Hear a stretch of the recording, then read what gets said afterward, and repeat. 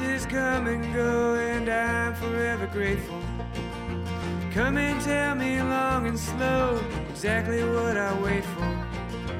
Better times, yeah, better times. Somehow I don't believe it. I built a house up long ago just to up and leave it.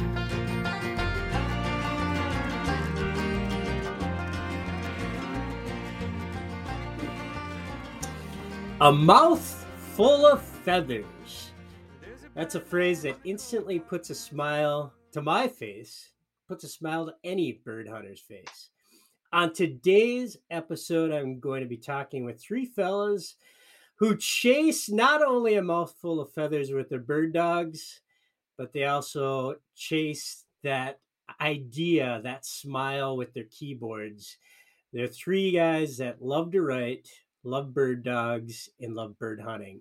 I'm joined by the Mouthful of Feathers principals, Tom Reid, Greg McReynolds, and returning podcast guest, Reid Bryant of Orvis, also host of the Orvis Hunting and Shooting podcast.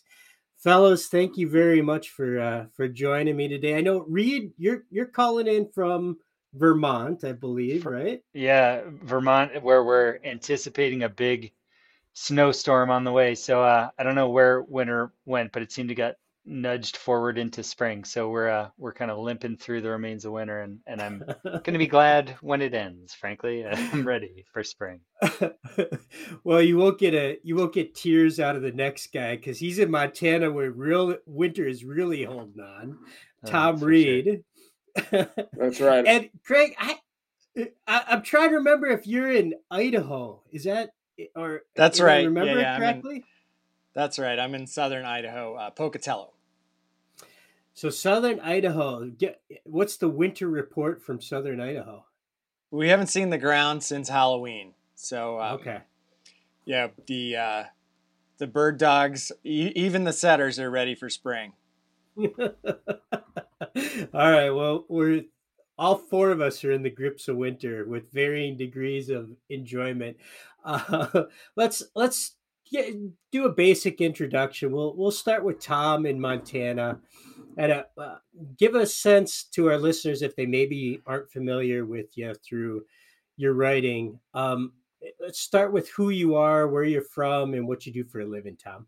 Yeah, sure. So Tom Reid, I live in a little town, between two little towns in Montana, Harrison, Montana, and Pony, Montana. And I've been a writer pretty much all my career. And I work for Trout Unlimited.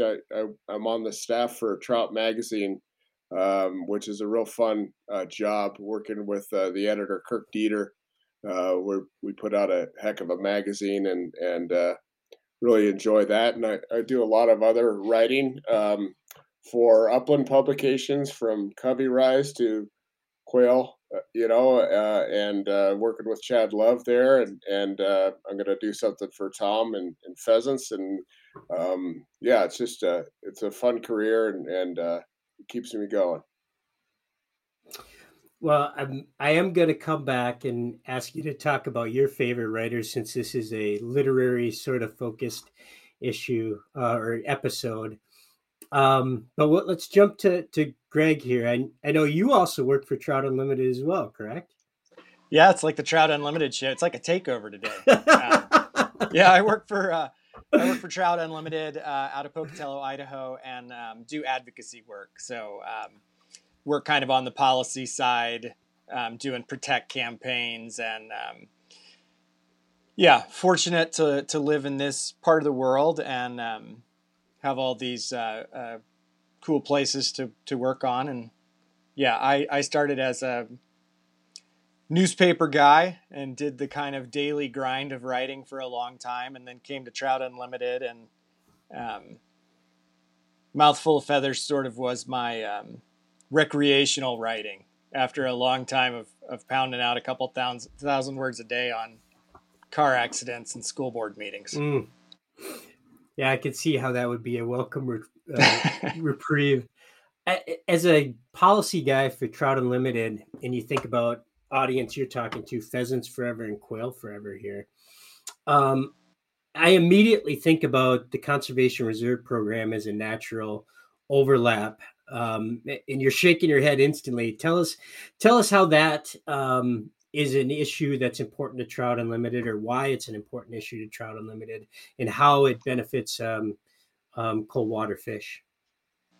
Yeah, I think over the last, I've been at TU for 16 years, and we've definitely sort of seen the recognition of the nexus between that kind of riparian habitat, particularly in CRP areas and other protected landscapes. Like that riparian area is critical for sage grouse, for pheasants, for upland birds, and for trout, right? It's really neat to see how protected riparian areas, both on public and private lands, benefits both trout and upland birds. Yeah, there's no doubt that it is one of those things we all learned as third graders, right? The web of life, how everything is interconnected. And I talk about that probably once every 3 episodes on this podcast, but you just keep coming back. What we learned as third graders is so damn true. Good quality habitat benefits all of us as humans, benefits trout, it benefits feathered birds. It's so simple if we just don't forget that as we grow up. But I'll get off my soapbox. Go ahead. Yeah. Well, I was just going to say, Bob, as you get kind of further out west too, there's just less water around, when you get into Montana, Idaho, Utah, Nevada. And so what water there is just so critical to trout and upland birds. Mm-hmm. All right, let's bounce to the final member of our podcast today. Returning, do you have your punch card? I need to punch it for you, Reid. I know, seriously, my frequent flyer number, yeah. I don't know. This has got to be, this is like 3 or 4 for you, right? Yeah, I think with you, between us back and forth, yeah, it's got to be 3 anyway. I feel like I don't know. It's been a pleasure. Getting to know you. Yeah, so I'll do a quick intro. So I'm Reid Bryant, work at the Orvis Company. My title currently, it changes periodically, but is a senior manager of wing shooting services. So I have the distinction of being able to work with our endorsed partners, destinations, lodges, guides, outfitters, et cetera, that provide wing shooting opportunities really across the world, that Orvis helps get people connected with. Host our podcast, as you said. Thank you for saying that. And also work with our guns department and our corporate owned shooting grounds, of which we have 3 up and down the eastern seaboard. So wear a lot of hats, and also have been, like these guys, involved in the freelance world for both fish and hunt for about, what's it been, about 12 or 15 years thereabout. So kind of Orvis has been very generous with letting me keep up with that and stay a presence in that space. This is kind of around the edges of the workday. I do a little bit of writing. So yeah, and I should say too, I wanted to say this as you were introducing us. I have to take the back seat. These guys were really the drivers behind Mouthful of Feathers, the original blog platform, and were kind enough to let me swoop in once things were established and all the hard work was done, and periodically throw a little something in there, a little word or two. So they've really done the heavy lifting, and I've been very grateful to just be involved and get to know them, work with them more. I'm definitely interested in learning about kind of the Mouthful of Feathers genesis story, because I certainly follow the website and read, but I don't know the backstory of how it all came together. So we're going to go there. I want to give a shout out before we do to Orvis, one of our sponsors, along with Purina Pro Plan, Sport Dog Brand, Rufflin Kennels, and the North American Versatile Hunting Dog Association, bringing you the Bird Dogs for Habitat campaign once again this year during the month of April. It's our online fundraising campaign at Pheasants Forever and Quail Forever, built around bird dog popularity. So if you get a favorite bird dog breed, make a donation, $1, $20, $2,000. It does not matter. Every dollar equals a vote for your favorite breed. So if you love German short hairs like me, put a vote in favor of those short hairs, and it'll help them race up the polls, just like your favorite March Madness team. It all goes to our Build a Wildlife Area program. So it's all for a great cause to create more permanently protected and publicly accessible places for all of us and our bird dogs, places for them to roam and chase feathers. So birddogsforhabitat.org. Anybody who makes a $20 donation or more will receive a custom Orvis bandana. And we have gifts from our sponsors for everybody that donates during a particular week. This is Orvis week, and we have 2 custom Orvis Pheasants Forever and Quail Forever dog beds available for anybody that makes a donation to birddogsforhabitat.org during this week. So once again, thank you to Orvis, Purina Pro Plan, Sport Dog Brand, Ruffland Kennels, and the North American Versatile Hunting Dog Association for helping us with the Bird Dogs for Habitat campaign. All right, we've got a Mouthful of Feathers primary authors, the 3 folks that kind of conceptualized this plan, the website in the beginning. And I think it'd be real interesting as we talk about Mouthful of Feathers to maybe learn a little bit more about each of you. I always find it interesting if talking to writers to know who influenced them. Who are some of your favorite writers? And we're talking about Bird Dogs for Habitat. What's your favorite breed of bird dog? What's your favorite bird to hunt? Kind of just give us a little bit more than who you are and what you do for a living. Tell us a little bit about your favorites. So, Tom, I'm going to go to you first to give me a little bit of a rundown of what you do in your free time and what you read in your free time. Yeah. Well, I kind of grew up as a kid reading Outdoor Life and Field and Stream with a flashlight when I should have been sleeping. I can remember being busted by my parents doing that. And I grew up really with some of the great outdoor writers of the age. Jack O'Connor was Gene Hill and Ted Trueblood were all those ones that were really influential for me in terms of the outdoor writing space. But I also grew up in a family of readers, and that was really important to me. From my grandmother down to my mother, my father, we were all big time readers. My grandmother was majored in Latin and Greek when she was, I don't know, probably in the 20s or something like that. So really kind of an influential person there. So I think, and I got read to as a kid and all those type of things. So I think the thing that really has been great for me is to evolve as a writer and to pick up other writing that I really like obviously, Jim Harrison, Sebastian Junger, Robert Traver, Thomas Savage, a Montanan that, wrote some really great books that a lot of people don't know about. But anyway, yeah, it's all been great. We'll jump to Greg. Tell us a little bit about your backstory, Greg, in terms of favorite dogs and what you like to read. Yeah, thanks, Bob. I sort of grew up with one foot in the Southeast and one foot in England. My mom was born in England, so I used to spend summers there. And so I grew up really immersed in the kind of Springer and Labrador culture of Northern England. And that's kind of where I started a love of gun dogs. And so I read a lot of books about, driven shooting and stuff like that as a kid.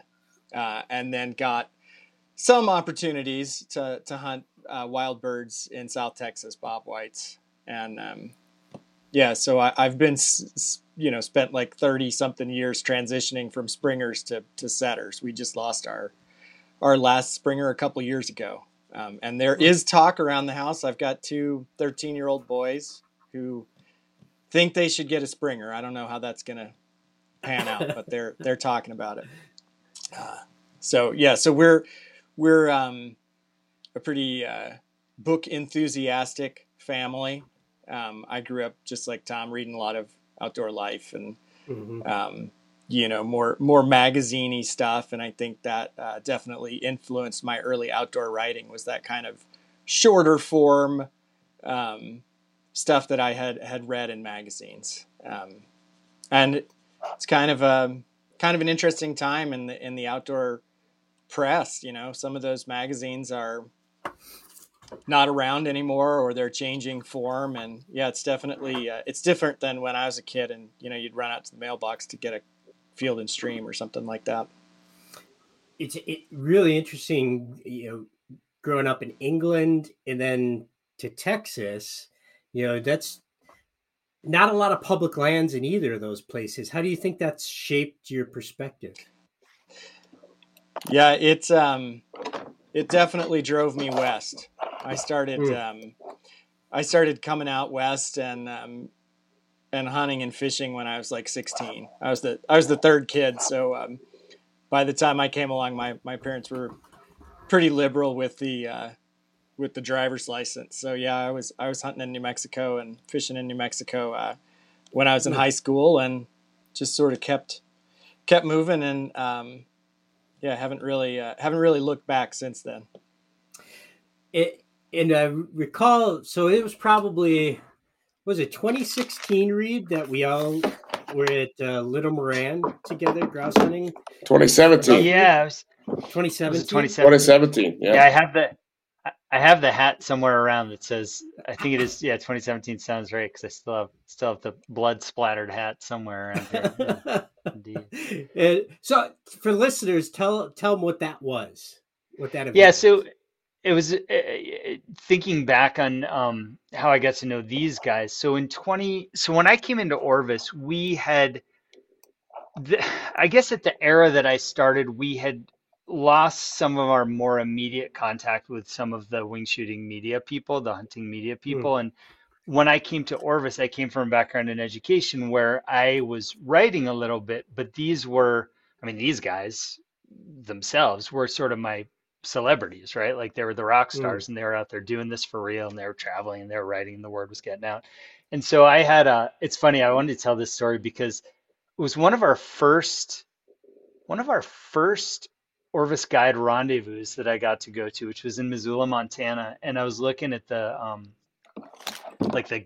guest or participant list and running down through, and I saw Tom Reid was on there, and I was like, hold on, wait, this couldn't be the same guy. This is like the Tom Reid's going to be there. And you were Tom, you were under the heading of a guide for Linehan outfitting up there in the Yak Valley. So I called Tim Linehan. I was like, do you know this guy? Like, Tom Reid? And he's like, yeah, guy's from me, whatever. So I actually had somewhere around here, I probably still have it, your little business card, because you gave me your business card at that first guide rendezvous. And so I guess my point being that I started to have this excuse to actually have connections to some of the media people, publishers, writers, et cetera, et cetera, et cetera. And selfishly, I thought, maybe not selfishly, but I thought Orvis needed to reconnect with some of the media outlets and really get the great minds around and great voices around bird hunting back together, just get in the same room and just get to know each other, reestablish those relationships. And selfishly, it was an excuse for me to kind of get the backstage pass to the, Van Halen concert, right? And like meet everyone in person. So somehow I weaseled my way into getting permission for us to get a bunch of writers, publishers, media people together and go hunting in a way that I felt was really representative of Orvis and of who we are and what we like to do. So of course we chose the most how would I say it, impossible and grueling and challenging and whatever bird hunting we could find, which was going up to northern Minnesota and looking for grouse and woodcock and just really just getting to know each other. And so you were there, Bob. That's where you and I first met, I think. Yeah, that must have been Yep. where you and I first Yep. met in person. It's where Greg and I first, I think, met in person, and it was just a meeting of the minds, and really without a clear objective other than to get to know each other and rebuild this network of people, because we're all out there doing this thing. We're all deeply committed to and immersed in this sport, but we didn't it's a lot easier to maintain those relationships when you have a face-to-face, introduction, and you can just build that time together in the woods, especially. So using that as a starting point or a reference point, these relationships have really blossomed very naturally over the years ever since. And got to do another one of those. COVID threw a wrench in the works for us to do another one, but I think there's probably another one on the horizon somewhere. Love to make it happen again. Maybe in somewhere a little more forgiving. Shooting eyes. I was just gonna say, I vividly remember being on my hands and knees, like crawling through a thicket and seeing Bob shoot a bird, and he maybe doesn't admit this, but I swear he shot that bird from the hip. I don't think the gun actually touched his shoulder. There, similar moment. I remember Russ Lumpkin was there, who at the time was at Gray's, who had been at Sporting Classics, Mm-hmm. and I remember, he'd hunted a lot in the South and done a lot of quail stuff, and I remember just in a nasty little popple stand looking for woodcock and a bird getting up, and him just like looking at me bewildered, and I was like, "How? This is not possible. You can't do this. This is like this doesn't work." And it was pretty funny. It was a good. Yeah, I don't know, just an awakening, a challenge for all of us. I did not shoot a bird on that trip. I shot Is that right? I shot a lot Is of that shots, true? but I did not shoot a bird. Yeah. Tom and I. Oh, go ahead. No, I was just gonna say I have really fond memories of that gathering. Like you said, Reid, that was the first time we got to meet each other, and all three of you. That was my first introduction to each of you on a personal level, and it's funny how you get into a beautiful place, chasing birds with dogs with people that have similar interests and passions, and how quickly connections happen. I still have the shirt that you gave everybody, and one of my buddies always calls it, that's such a fitting shirt, Little Moron. 2017. I've gotten that a lot. Yeah, I should give a shout out here to Steve Grossman, who hosted that. So Steve Grossman's Little Moran Grouse Camp up there. Steve's got double gun bird hunts. Awesome guy. And one of the things that was cool in that trip too, and this will probably sound a little obnoxious on my part or sort of high and mighty, but one of the things that was really important to me too was that what was represented in that group, because there was folks, I mean, we were kind of the young guns there. It was a lot of folks that had been in the industry or been just hunting and around dogs for a long time. And to me, there was a real opportunity there for us to celebrate a tradition of,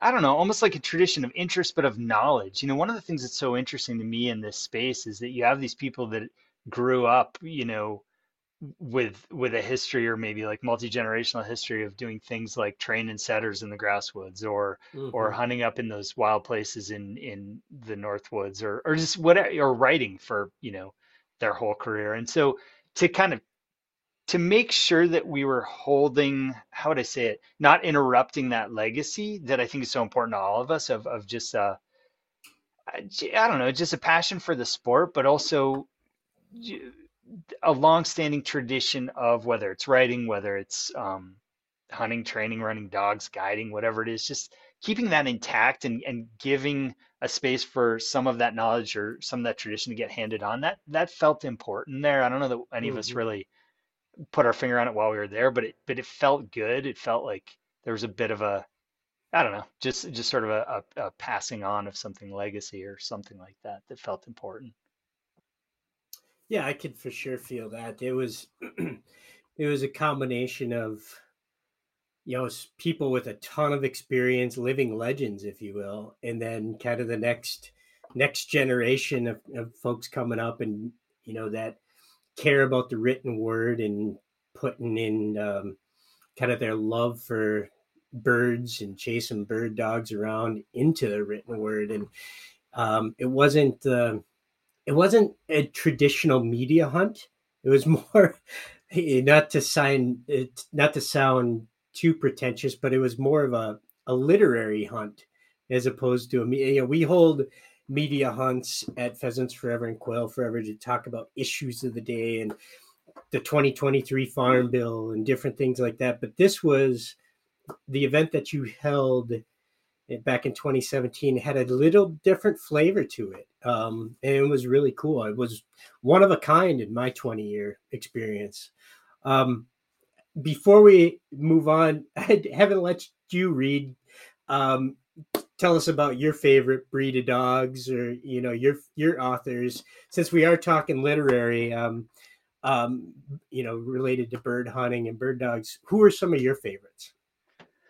Yeah, so well, I'll answer the dog question first. I'm sitting here. Oh, maybe she disappeared, but I have two Springers, Greg, so I can vouch for the evolution that returns us to Springers, I guess. But have have two English Springers now, one who's 7 or 8, and then one who's just coming on. She's 2.5. And they've been awesome. I had Brittany's before. I love pointing dogs, but for the hunting I do around here in New England, Flushing dog just works, and they're so great in the house and such sweet dogs. So that's what we've got. But I have a lot of love for Brittany still. In terms of writers and reading, I was a pretty it's funny to say, but I was like a pretty anxious kid, nervous kid, and who turned into an anxious and nervous adult. So that's what you get when you start that way.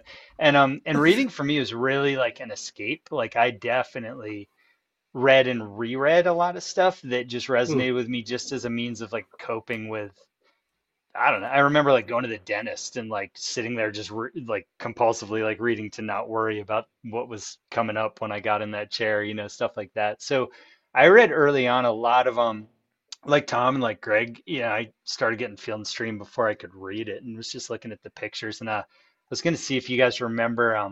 I loved reading. Do you remember Grandpa and the Kid? There was like a series by this guy Dan Sisson in Field and Stream. It was sort of about the young guy coming up and the old wise grandfather like showing him stuff, and I loved that. So that was like a real treasured thing, like waiting around for the new issue of Field and Stream to come reading that.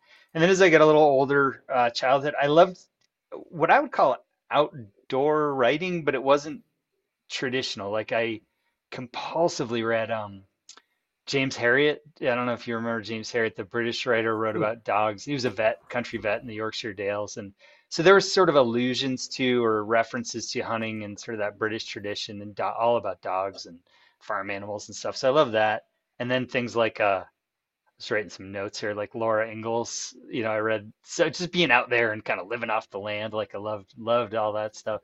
And then as I got more interested in I always loved to fish, and hunting came a little later for me, but read a lot of the more classical or classic writers of New England, the grouse hunting scene. So guys like, Bert Spiller and Gorham Cross, Grandpa Grouse, loved his stuff. And there's a local writer here in Vermont, Howard Frank Mosier, that I love. Throw out a few more. I also then, as I got a little more in, like a lot of folks that were writing about hunting and fishing. So like Robert Traver, like Tom said, and Bill Tapley and John Gierak, who had some great hunting stories, even though he was primarily a fishing writer. Yeah, so I kind of jumped around, but I always loved the stories. The how-to never really did it for me. It was all about the stories and the characters, and that's really what I read a lot of. All right, let's talk about the origin story for Mouthful of Feathers. Tom, maybe you could tell us how this concept came to be originally. Yeah, this is really interesting. I've been thinking about this, and this has been years ago. So, gosh, it's I can't remember how long the blog's been around, but Bruce Smithhammer and I are good friends, and had been chukar hunting quite a bit in southern Idaho and northern Nevada, and I think we just started talking about like how there just seems to be a dearth of really kind of quality, literary outdoor writing, and also just a a lot of stuff that was the same old stuff, kind of trite stuff out there. This is also kind of when a lot of the kind of big traditional outdoor magazines were spinning down the drain a little bit, and the internet was taking off, and you know we just started thinking, it's like, well, why don't we just get out on a blog and write what we want to write, and not worry, be irreverent when it's possible, try not to offend people, but also not not try to worry about that type of stuff too much, not to be not to be overwoke, if you will, and so I think that's what got us on it. We weren't getting, obviously we don't get paid for it, and we were just a place to stretch stuff that maybe we didn't get published in a printed space, and have fun with it, and joke around and try and be funny, and we probably didn't pull off the Pat McManus thing, but we also didn't pull off the the kind of overdone bumbling outdoor writer who's out there making mistakes left and right. So we just wanted to write about some things that were just a little bit different than was out there, and then we started picking up, and we also asked people that we admired their writing. We asked them to be part of it too, and that's how Greg and Reid got on, and it's been a fun evolution. I would like to say it kind of started around a campfire, in an upland bird camp on public land, and I think that's true. It's really taken off, and it's got a kind of a cultish following, if you will. It really does have a cultish following. Speak to that. Do you have people reaching out to you? I have to assume that this idea of a book that somebody can hold in their hands is something that's been a frequent request coming your guys' way for a number of years, Tom. Yeah, I think that's right. So we did do an ebook back when everybody thought ebooks were going to take over the world and put the printed book out of business, but that didn't happen. But we did do an ebook, and it was very well received. But I think just as we talked, just would run into people, they're just like, man, we love your writing, and you guys ought to do a book, and why don't you guys get together and do a book? And we're like, well, shoot, maybe we ought to get together and do a book. And so that's how it kind of evolved from the ebook, which is basically not, you can't even really find it on the internet anymore, to this idea of this anthology, where we got pretty aggressive in going out and recruiting writers that we wanted to have as part of this adventure, and writers whose voices were unique to the space, that weren't writing the same, kind of how to, where to stuff. That's not us. We are more of the experience, the dirt, the experience of the dirt, the experience of the dog, the experience of the sky, the experience of, and all across America, not just the West. So I think that's really been kind of the key for us.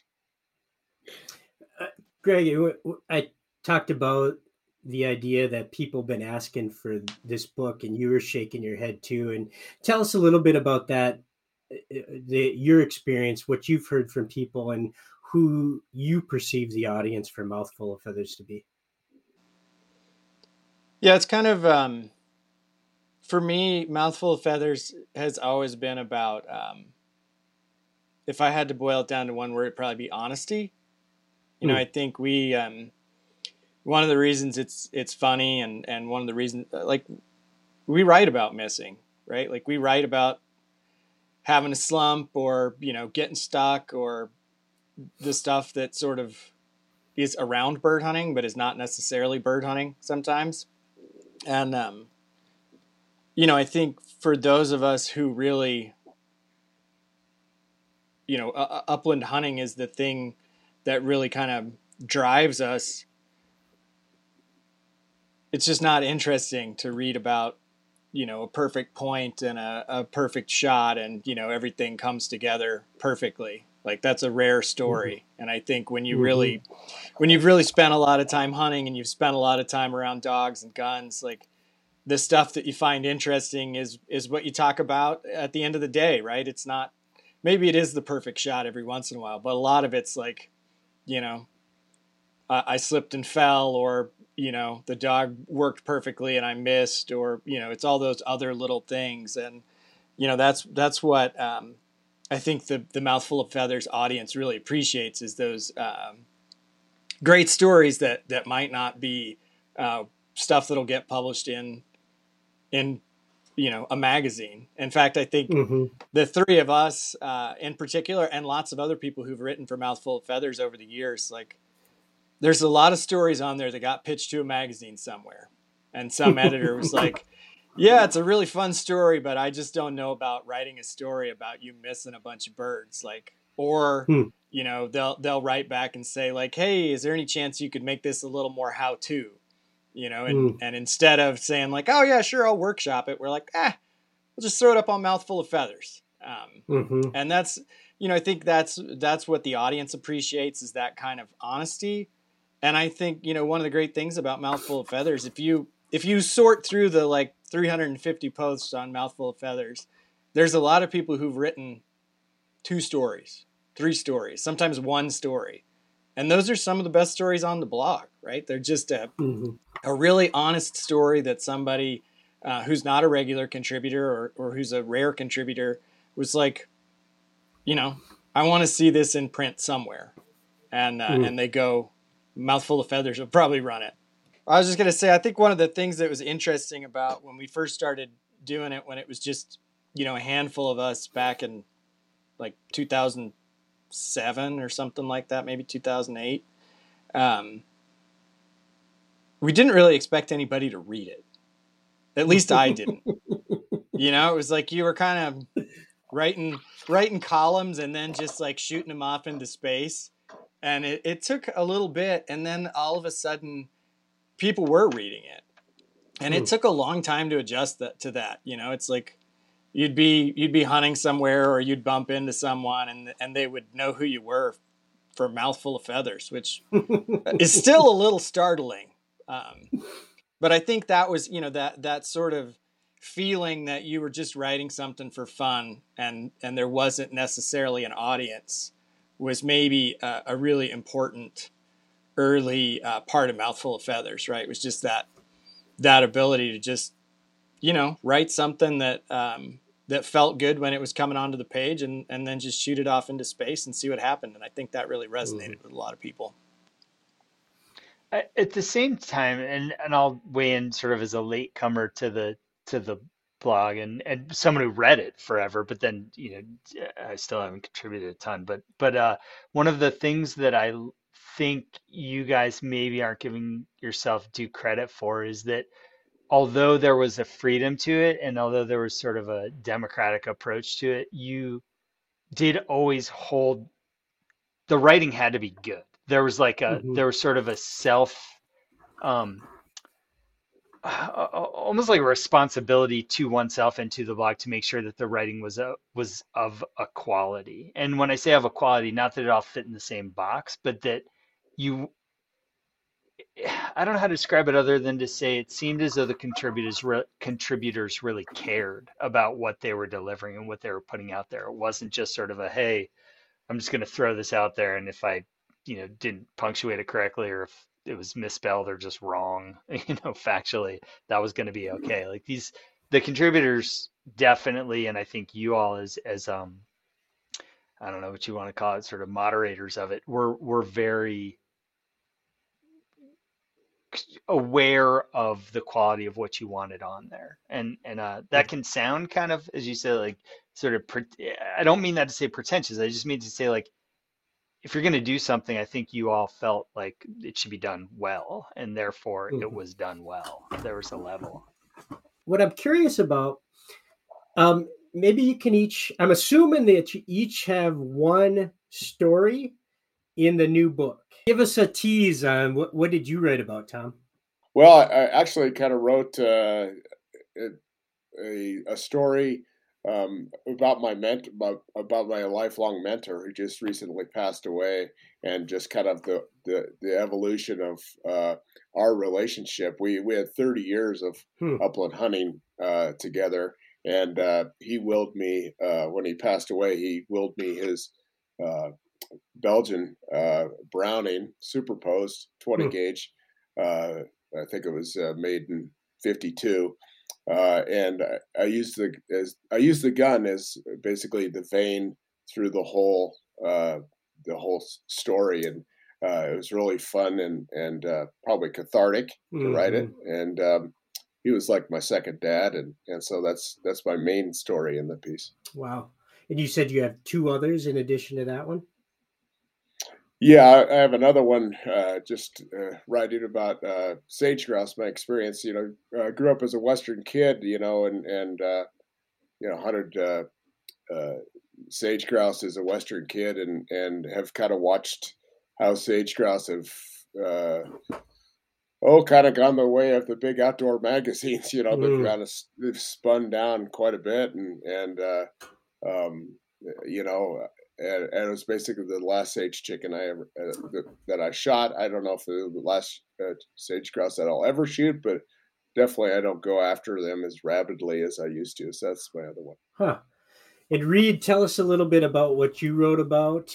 I actually, I'm gonna, in the vein of being honest, I kind of reworked a couple pieces that I'd written a long time ago that I liked, but that weren't where I wanted them to be, and I had to kind of tweak them and get them where I wanted them to be. One is a story, just a straight up fictional piece, but that draws heavily on a story of what is she? I guess she was my great aunt Kelly, who was just a pistol, like this, lived in Maine and was just tough as nails, and always had a string of men through her life who she kind of milked everything she could from and sent them on their way, kind of deal, and just a real character. And so there's a story there about sort of loosely based on her.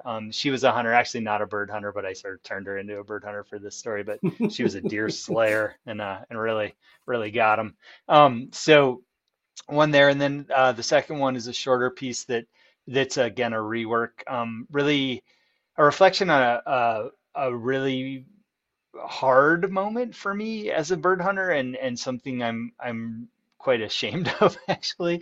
But it was an earlier version, or sort of a take on it, was actually in the Quail Forever magazine a while back. But this is the truer story to the experience, which was sort of hate to say this loud and on a record here, but it was years ago. I was living in a little farm, and I used to hunt before work, before I had to go up and milk the cows, or before I had to do farm chores. And I killed a woodcock and put it in my vest, and was kind of hustling, rushing to get to work, and it was late and everything else. And threw my vest in the corner of the dairy barn after the day was through. Went back to get it to clean the bird, and there was like chalking, like the white, woodcock poops all over the back of my vest, and clearly the bird hadn't been dead, and I thought it was dead, and it just was just such a moment for me of just being like, what am I doing? I'm not taking the time to be really intentional about what I'm doing, and I'm just rushing through this experience and leaving this bird to suffer, and just not being the hunter I wanted to be, and that really stuck with me, and I wanted to put that in here, because again, in the vein of what these guys have done in Mouthful of Feathers, it's an opportunity not only to be light and to be sort of silly and to say what's on your mind, but also to, I think, be vulnerable, in that way that I think hunting offers us the opportunity to be. There's a lot of work in there about loss of dogs and loss of people, and just those feelings that go along with the context of being a hunter. And so that was the one that I just put in there. So that was me.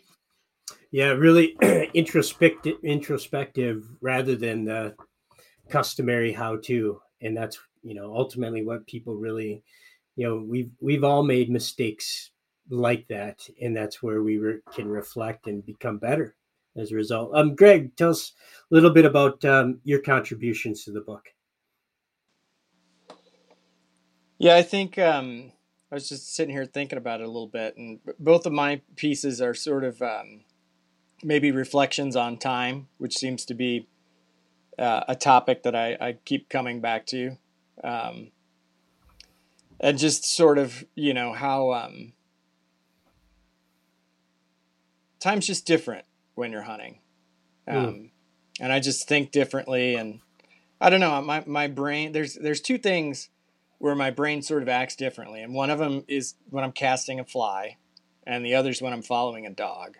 And yeah, so I wrote about that a little bit, just sort of the strange places your mind goes, particularly on a longer hunting trip. If you go hunting for a week and you get those kind of long days where you really walk a lot of miles and follow a dog a long way, and the urgency of finding birds or getting birds fades a little bit. You just have these really long walks by yourself to just sort of examine whatever is in the back of your brain. So that's probably the gist of one piece I wrote, and then the other is just a piece about kind of longing, growing up as a kid and wanting nothing so much as a bird dog, and yeah, I think I don't know if you guys can feel this, but I can look back and sort of feel that 10-year-old yearning for a dog. And I don't know, it's just a feeling that's hard to replicate. And like, I can sort of still remember what it was like. But it was just, I don't know, the yearning for a dog in some ways was as special as the actual getting of a dog. Do you guys, I'll start with Tom. Do you like to hunt alone? I feel like that might be a theme amongst people that sort of work out their feelings about hunting and fishing and the outdoors and the connection to a dog and nature and God, or whatever your view of God is partly connected to that transcendentalist theory back from a Thoreau mindset. Is that something that connects with you, Tom, where you prefer to hunt by yourself, or are you a sociable hunter? That's a great question. Having English setters, I'd say that I'm never alone. But I think one of the highlights of the short answer to your question is yes. I love to hunt alone.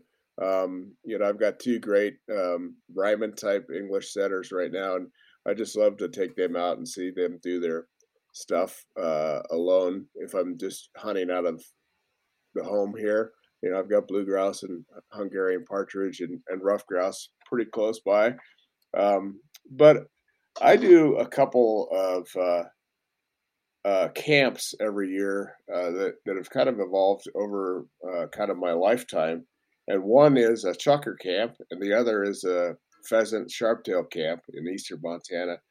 And so I hunt with the like-minded. I think that's the people that when we're in this chucker camp, we just enjoy each other in the evening, and we kind of all go separate ways during the hunt. And we check back and we compare notes, and maybe three of us will hop in the pickup truck and go to a certain drainage, but one guy goes up one ridge and one guy goes up another ridge, and in that kind of public land you could just disappear, and maybe you'll hear the guy shoot a couple times during a day, and you go out for a day, you pack enough water for the dogs, so you pack your lunch and you're gone, and you don't come back until the end of the day, and you'll be back there, and then there's your buddy with a beer and a bag of chips, and that's so kind of like-minded people, and I've gotten really picky as I've gotten older about the types of people I go into those camps with, and extended for example, that chucker camp is a week long, and my pheasant camp is 5 days long, and I just hunt with the like-minded, but quite often we're hunting differently. Sometimes I hunt with other people, but usually I'm kind of hoofing it by myself. Mm-hmm. What about you, Greg? As you're telling story of your writing, that's what kind of triggered that thought in my mind. Are you a person that hunts in the groups? Do you have a camp, or are you a solo? Yeah, I'm I'm lucky enough to be part of that chucker camp. So I have a couple of trips I do with other folks, but yeah, I'm mostly hunt alone. I'm pretty fortunate to have some good hunting buddies, and we all, for the most part, have pointing dogs, which is the interesting thing. Just kind of back to that first conversation about springers. Like, I still love springers, but kind of out in this part of the world, if you want to find birds, it's pretty helpful to have a dog that's stretching out 200 or 300 yards. And so that was what really drove that transition for me. And kind of that same thing is, like, these spaces are so big that even if I do go hunting with a good buddy of mine, it's kind of like Tom said, it's a car ride out together, and then we park and go separate directions to see if we can find him, and then we'll meet back at the truck and and then share a ride back to town. So you get kind of the pre-game talk and the post-game talk, but you do the hunting on your own. What about you, Reid? I gotta imagine with your job, it's pretty difficult to fly solo. Yeah, it is. And this will come off sounding so like spoiled and privileged. Like, I'm very, very fortunate with my work that I get to hunt way more than I deserve to and go to some really cool places. And generally with people, oftentimes with people I don't know, which is an interesting dynamic too, whether someone who's guiding or working dogs, or I get paired up with someone that I haven't met before, and that has its own great opportunities. You get to know people, and you get to just sort of see how people do stuff differently, and that's certainly part of my role. But what I miss, and frankly, what I it's always interesting for me to listen to these guys talk, because they're such good driven sort of DIY hunters. And frankly, like, a lot of my just DIY stuff, or my kind of go out and figure it out on my own stuff, it's nowhere near what it used to be, because I was just thrashing around by myself for a lot of years, with or without a dog, just trying to like find the grouse that lives in central Massachusetts, right? And so what I miss about that, and I do miss it, and I do some of it still, but not anywhere near the way I used to. All of that hunting for me, and for me with my dogs back then, it was like mine and mine alone. So from a learning perspective, I took great pride in I don't know how to describe it other than that everything that happened, good, bad, and otherwise, was mine. Like, it didn't, no one was scouting for me. No one was telling me where to go. I was kind of scratching it out on my own. And I think for me, there's something about that really solidified itself as like part of the identity that I loved about being a bird hunter. Like, that was very important to me, much more so than how many birds I killed or what my dog did or whatever. It's just that we were out there doing it on our own, and not having that as much anymore it's I miss it, I guess, is the easiest way to put it. I miss doing that as much as I used to, and I think that there's probably in the future an opportunity for me to refocus on that a little bit. But I can't be, it's like, I really can't complain. I'm pretty lucky with what I get to do.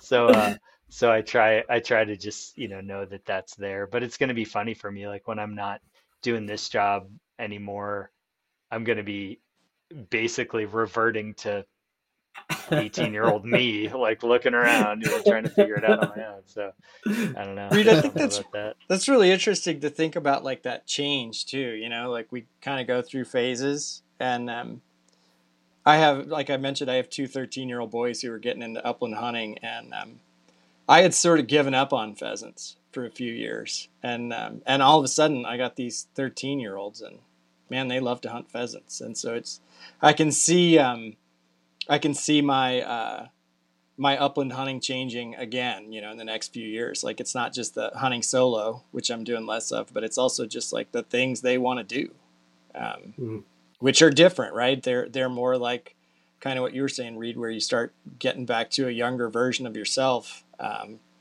just because that's what they're enthusiastic about it. We did some of that this year, and I was like, I haven't done this, but man, I forgot how fun it is. We had a great time chasing pheasants.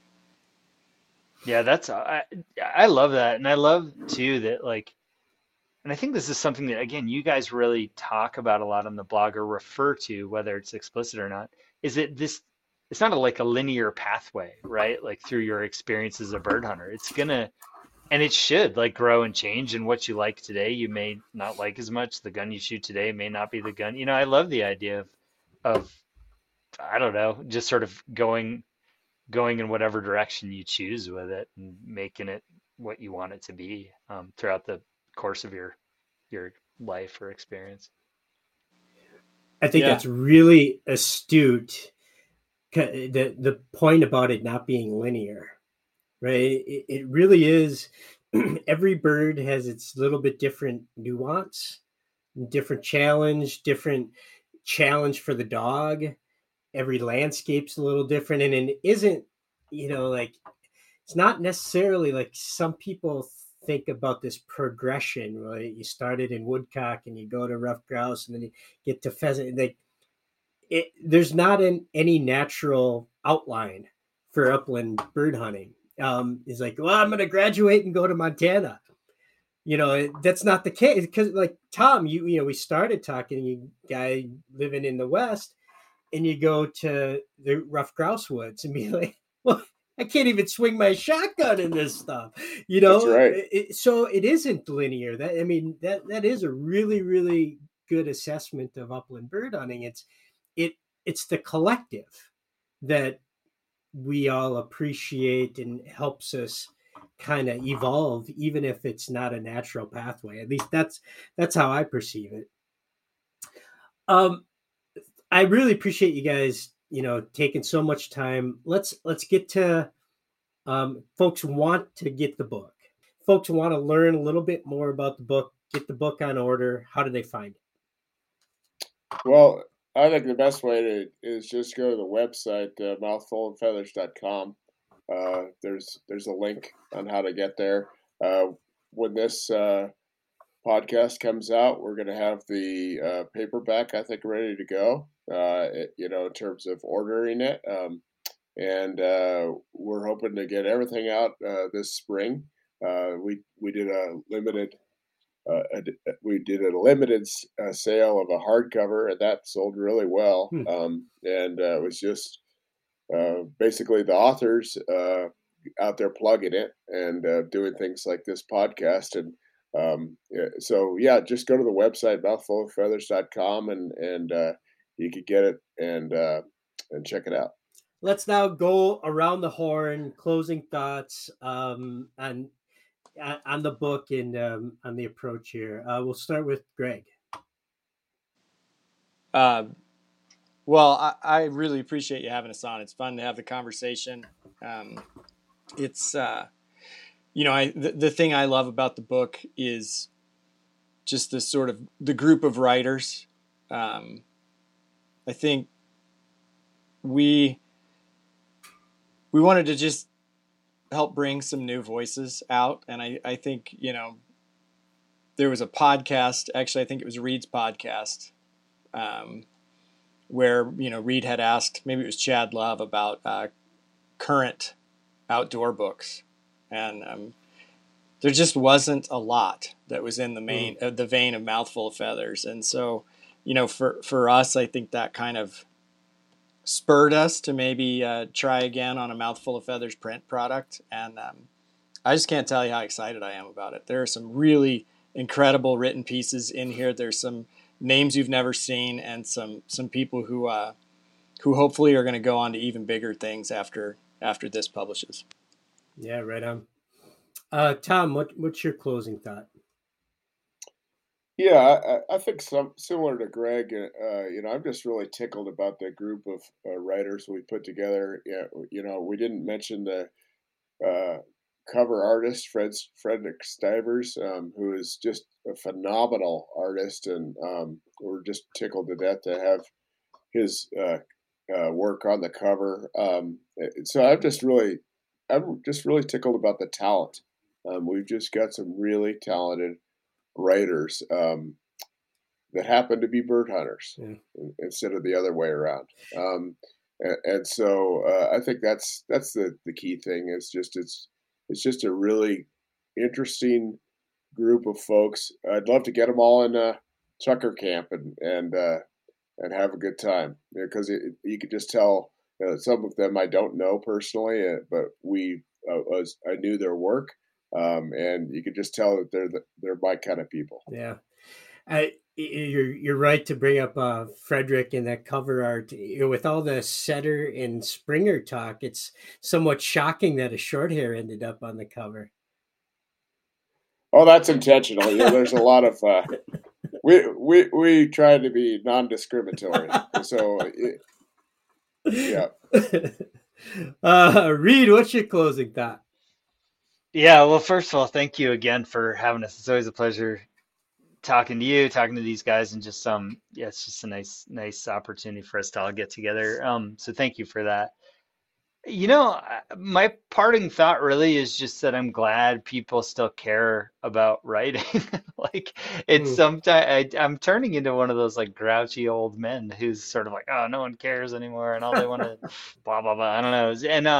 And I think that just when I think back, and I'm not saying by any means that I'm not inferring that like we can do this for people, but I look back at how I really truly like loved some of the books that I read when I was younger, or even now. I just like they were just such a important piece of my life. And it sounds weird to say that, but just like stuff that has stuck with me, little turns of phrase that have stuck with me, little um, sort of images that were created in the books I read that really have helped plot my course forward. I hope that we can continue to do that for people, or offer that, or at least put a platform out there where people can get that. Because in the end, again, like I don't reference day to day like how to tie the new knot to attach my Rapala to the 6-pound mono. It's like it just doesn't.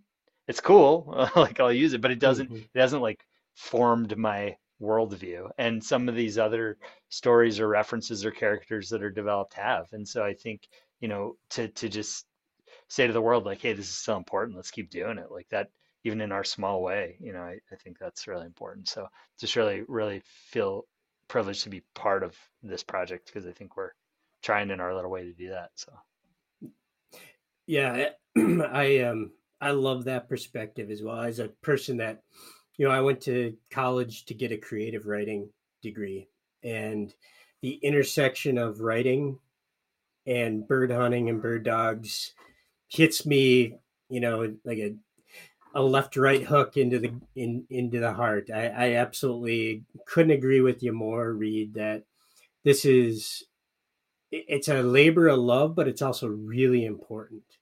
I don't think we have. It's so easy in 2023 to say, oh, everything is video nowadays. I mean, I know we all of us hear that in our day-to-day jobs. Well, look at the algorithm. The only thing people are looking at are the videos, right? On Facebook and Instagram. But the reality is a book lasts forever. It's not fleeting. And what you guys have put together here is forever. And it will inspire people for generations that you have no idea. And it might be the next, Thoreau. It might be the next Gordon Gillian. Might be, the next John James Audubon. We just don't know, but that's the magic of books. So I really, really herald you guys for following through on this concept, putting your focus on upland birds, bird dogs, having a little fun and irreverence along the way. Easy for me to say, because that's going to hook people that you probably don't even know today. Thank you for sharing your story with me, and thanks for sharing some laughs. Appreciate the work you're doing. And then throw out the website again one more time, Tom. Mouthfuloffeathers.com. Easy as that. Mouthfuloffeathers.com. Go online, get your book ordered up. It'll be a wonderful opportunity for you to relive bird hunting season, spring months and summer months until September gets here. For Reid Bryant, for Tom Reid and Greg McReynolds, the Mouthful of Feathers guys, I'm Bob St.Pierre, thanking you for listening and reminding you to always follow the dog. Something good will rise. Thanks, folks.